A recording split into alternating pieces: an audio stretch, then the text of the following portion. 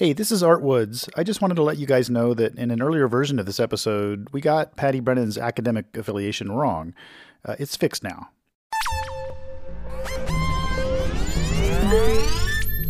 The start of this episode, which is all about sex, we're going to begin by telling you an unsexy story about cow dung. Yellow dung flies are common in the Northern Hemisphere, and true to their name, they spend a lot of time hanging around dung. The males hang around the cow patties because the females lay the eggs in the cow patties, and the babies, the larvae, when they hatch out, they feed on that dung, right? That's Patty Brennan, an evolutionary biologist from Mount Holyoke College who studies animal genitalia. When a cow poops, the male dung flies get there first. Usually, there are lots more males than females. So when a female finally shows up to lay eggs, the males are so eager to mate that they mob her. They're all trying to grab the few females that are showing up at the cow patty. And oftentimes they drown the females in liquid dung. Okay? So wonderful. I know. So apart from like getting the prize for like the most horrible way to die, this was extraordinarily puzzling, right? Killing the female flies would be bad for everybody. If the females die, then none of the males get to mate. And that's the puzzle. How could selection result in something that's so often so lethal to females? This mating system probably came about because males and females often have conflicting interests when it comes to making offspring. Yes, you expect the males and females to cooperate because they do have some things in common.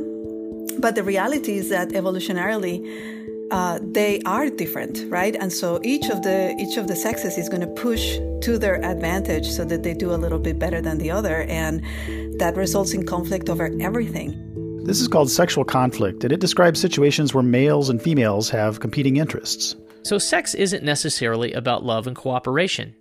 To reproduce, males and females need to cooperate at some minimal level, but everything else about sex is ripe for conflict. In this episode, we talk with Patty about how animals navigate sexual conflict. You'll hear a lot about the quirky mechanics of duck genitalia. And you'll find out why that's not even as weird as it gets in the animal world. We also want to give you a heads up that we'll talk a lot about sexual violence in wild animals during the episode. These behaviors occur naturally in some species, and we have to understand them if we're going to understand the evolutionary consequences of conflict. So if this makes you uncomfortable, then maybe consider skipping this episode.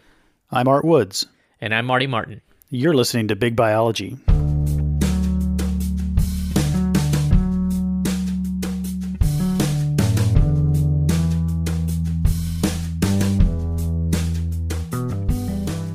Okay, if you want to study sexual conflict, Patty says there's really only one place to go. Well, yeah, I mean, for that we can get right into genitalia, which are, the traits that I'm most interested in studying. Patty put it bluntly in an article she wrote for Slate back in 2013. She said, "Genitalia, dear readers, are where the rubber meets the road evolutionarily. To fully understand why some individuals are more successful than others during reproduction, there may be no better place to look." Yeah, the bottom line is that every bird that you see out there, most birds out of your window, all your chickadees and your cardinals and all those guys, they don't have a penis. But ducks do. And their penis is bizarre. It's one of the weirdest things I've ever seen. So it looks kind of like a tentacle. It's white and it spirals in a corkscrew shape. And the sperm channel is on the outside of the penis rather than on the inside. And the whole thing is powered by lymph rather than blood, which is even weirder, right? So these are bizarre penises. And then in some species, they can be incredibly exaggerated. They can be as long or longer than the male himself. Those bizarre penises raised an important question for Patty. If male ducks have corkscrew-shaped penises, then what the heck do female vaginas look like? But when I dissected my first female duck, I almost had a heart attack because they had an incredibly complicated vaginal structure. So what they have is they have a series of blind pouches followed by a series of spirals. Now, I told you that the male penis is spiral, but it spirals on a counterclockwise direction, whereas the female spirals are in a clockwise direction. So that's literally like the anti-screw device, right? It's not the lock and key, but it's like the anti-lock and key. It looks as if these things were never meant to fit together in a way. So what are these bizarre structures telling us? Why would female ducks have vaginas that look specifically designed to foil penises? What's happening is basically an evolutionary arms race of duck genitalia. This war between the male and the female is really playing out in their genitals. And there are not many occasions where I can use that phrase, but I love it. I don't think I've ever heard anybody say those words together.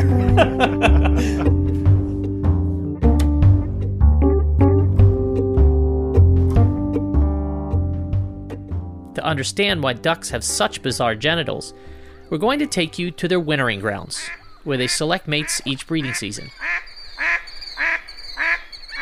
Ducks are a great model for studying sexual conflict because they form definitive pair bonds. Females select a mate in winter and stick with him through the breeding season. Patty says we can think about the ducks' wintering grounds almost like bars. The males show up in full breeding plumage, and they do these dramatic displays for the females, showing off and trying to prove how attractive they are. And so then the males start doing their thing, right? They start displaying, they start, laughing a little bit louder and drinking a little more beer, more whiskey, that kind of thing. So males that are a little more energetic, those are the males that tend to be preferred. So they display, with a little more enthusiasm, if you will. Maybe they learn to break dance, whatever it takes. So those are things the females like. And so the females are like, okay, great. I just picked my guy. We're good. And they're going to hang out together through the winter, and then they'll migrate together to the breeding grounds. So they get to the breeding grounds. And all is well, paradise, they're hanging out, they're eating, they're getting ready to lay their eggs. And that's when things turn really dark. And back at the bar, there are a bunch of males who didn't get picked by females. So now those males don't have mates for the breeding season. What are they to do? Well, in some species, they do nothing. They just, hang out and they wait for better luck next year. But in other species, those bachelor males go to the breeding grounds and look for females who are in prime breeding condition. And they literally fall down from the sky, and then they force her to copulate. And this is pretty nasty business. Oftentimes there are groups of females, so they form like coalitions almost of 5 or 10 males who will chase and subdue a female and essentially copulate with her one after the other, despite the fact that she's strongly resisting, she's trying to get away from them. This is something that is very clearly not something that the female wants.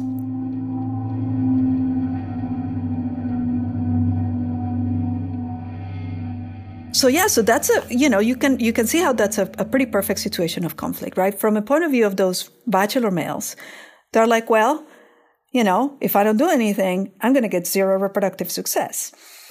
And so I'm going to try to go pursue copulations with these females. From the point of view of the females, well, this is terrible news because they just spend a lot of time and effort picking a male that in their view was the best guy they could get. And essentially, for whatever reason, just because they think he's pretty or because he's more vigorous or whatever it is that's going on in her mind, she's picked this guy. And now there are these guys who are coming over and they're totally acting against her choice. So from that point of view, the female is in direct conflict with those bachelor males. In some species, this happens a lot. According to one study, up to 35% of copulations between mallards were forced.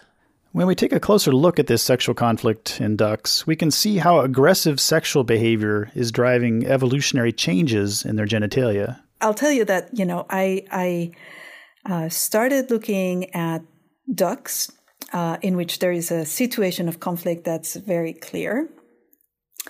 And when I looked at their genitalia, I almost had a heart attack because I was like, oh my gosh, this, the genitalia and the behavior really kind of put the whole story together.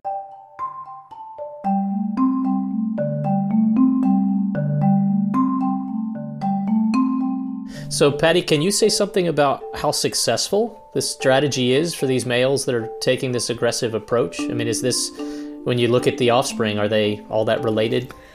No, so it turns out that in species that have very high frequency of these forced copulations, when you look at the paternity, Only 3 to 5% of the offspring are actually sired by those forced copulating males. In other words, most of the paternity still ends up going to the female's own mate. And then the situation is essentially the exact same in the gadwall, which is the other species for which we have paternity data. So lots of forced copulations observed in the wild. Very small percentage of babies are actually the result of those. So the females are exerting control at some other level to prevent the fertilization. That's exactly right. Yep. So how does that happen? Often right after these forced copulations and after the intruding males have flown off, the female's mate rushes over and he copulates with her too. Now, we think that has something to do with a feature of birds that's related to how they use sperm. So birds, the last sperm in is the first sperm out for fertilization, because females store sperm, right? And so essentially, the idea is that, she could mate with 10 males, but if the last sperm that goes in there is her own mate, then when she's going to fertilize the eggs, her mate sperm will come out first. So that's one possibility. But Patty thinks there's another possibility. She thinks that the blind pouches and spiral curves in the female vaginas are thwarting the aggressive male's attempts to deposit sperm close to eggs. To figure out if that was really the case, Patty had to design a strange apparatus. These are hard questions to get at, I tell you. So I have to get really creative as to how I'm going to answer them. But what we did is we actually decided to build models of these female vaginas, okay? So Patty talked with the guy who makes glassware for the chemistry department, and she asked him to make 4 glass vaginas. 2 of them had structures simulating real duck vaginas with blind endings and clockwise spirals. And the other 2 were designed to give the males easy access, either spiraling counterclockwise, like their penises, or they were just simple straight tubes. And we made these out of glass, and you can imagine what that conversation was like when we walked into the guy who did all the chemistry, all the chemistry stuff, and he makes all kinds of crazy glass stuff for chemists, and we were like, well, this is what we need. He's like, oh my gosh, you people are weird. But he did a great job, so we walked out of there with our glass models. Next, Patty found a duck farm where the ducks were trained to produce sperm as part of the farm's breeding process. When the male ducks became aroused by a female and tried to mount her, Patty and her team quickly swapped the female duck for one of the glass vaginas. And what we found is that the female-like shapes, the vast majority of the time, they prevent the full eversion of the male penis. So what does that mean? So what happens is that this lymph is flowing in, and this penis is hitting either this pouch or is hitting one of these spirals, and it gets stuck, and it cannot move any further. And here's where the battle of the sexes really starts to play out. In these species of ducks, penises are evolving to be longer and faster, but vaginas are evolving to be more convoluted and harder for males to navigate. We went out and we collected a bunch of male and female ducks from a bunch of different species, some of which have high levels of forced copulations and long penises, and others that have low levels of forced copulations and short penises. And what we found was that the complexity of the female genitalia co-evolves very, very closely with the length of the penis of the male and then the level of forced copulations that they'll do. So the more forced copulations a species will have, the more convoluted the female vagina, and vice versa. So species that are very monogamous, where there's no forced copulation going on, the males have little penises and the females have vaginas that are just a simple tube. So that was amazing because it means that, these structures are really co-evolving tightly, right? So then we're like, okay, great. It looks like the females are evolving something here that is posing a barrier to the male penis, which is crazy if you think about that, because, talk about cooperation. Like, if anything, you want to help the penis so that the sperm can get in there. And that's generally true, except if you have conditions under which sperm are getting in there that you don't want in there in the first place, right? Then you might be predicted to actually try to do everything in your power to get rid of that sperm. It turns out ducks aren't the only species that have this kind of sexual conflict. For example, male bedbugs, everyone's favorite, have hypodermic needles that they use for injecting sperm right into the bellies of females. In response, females have evolved thicker exoskeletons to keep the males out. Some females have also developed fake openings to trick males into aiming for the wrong targets. there are similar arms races happening between males and females in many species. I joke that I'm going to get started the Vagina Research Institute, but it's really not a joke. I think at this point it's actually true. Because what we're doing is we're looking at the vaginas of many different groups. And so we've been looking, for example, most recently at the vaginas of dolphins and finding that dolphin vaginas are crazy elaborate. And the story is very similar to that of the ducks, right?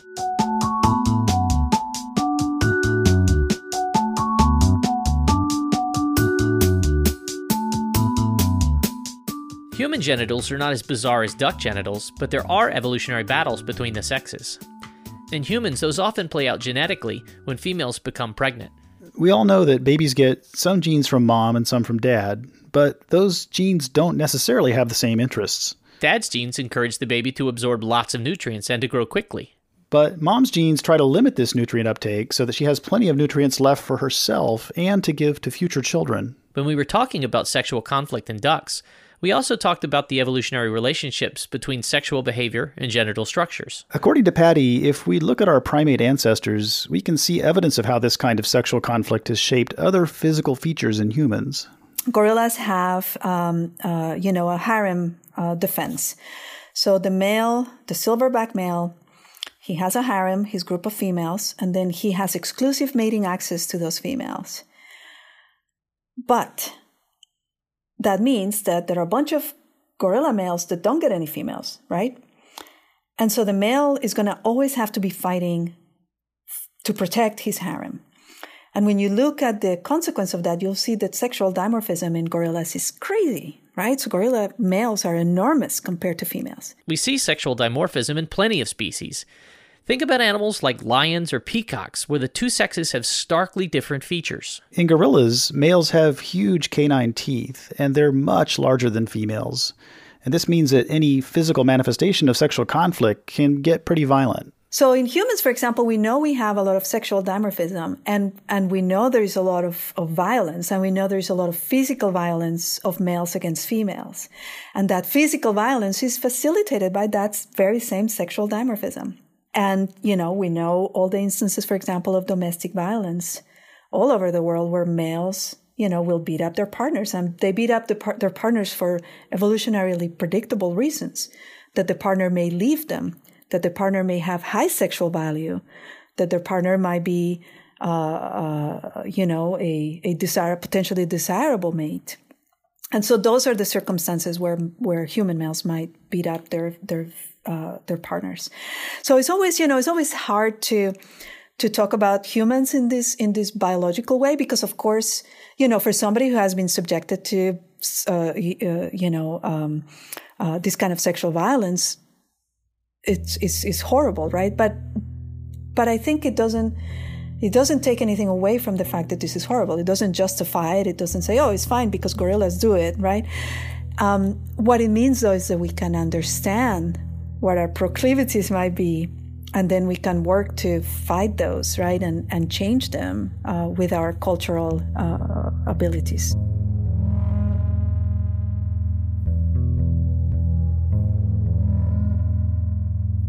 But humans are different in many ways too, right? Because we also are weird because we have biparental care. So that mitigates conflict a lot compared to what you might see in chimpanzees or gorillas, right? Where the females are alone taking care of their offspring. In humans, they really have to cooperate because we have these babies that require a lot of care, that really thrive with biparental care. And so that has also mitigated a lot of that. There is also selection on males to be nicer, honestly. I mean, if you were to compare a human male to a human chimpanzee, to a male chimpanzees are pretty horrible, right? In many ways. And so that selection for reduced violence and more cooperation has also been a part of our evolutionary history. So.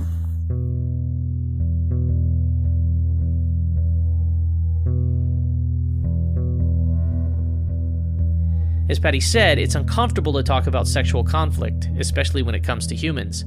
But sexual conflict has had a big role in the evolution of life on Earth. If you think the evolutionary arms race in ducks is interesting, make sure you listen to our full conversation with Patty to hear more about why other species have even weirder genitalia, like female hyenas and their pseudopenises. The conflict is now that in order for this dominant behavior to really take place, females have very high levels of testosterone. And so testosterone has masculinizing effects in their genitalia. You can find that conversation wherever you found this one. And you can find all of our episodes on our website, bigbiology.org, as well as Spotify, Google Play, Apple Podcast, and Podbean. Stay tuned for our next episode with Joel Brown, a behavioral ecologist at the Moffitt Cancer Center.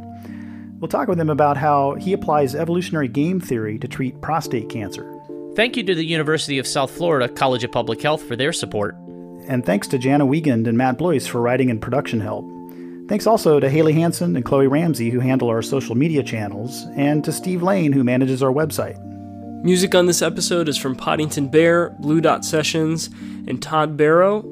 Sound effects you heard were recorded by Just Kidding, Audio Hero, and Ian Cruikshank.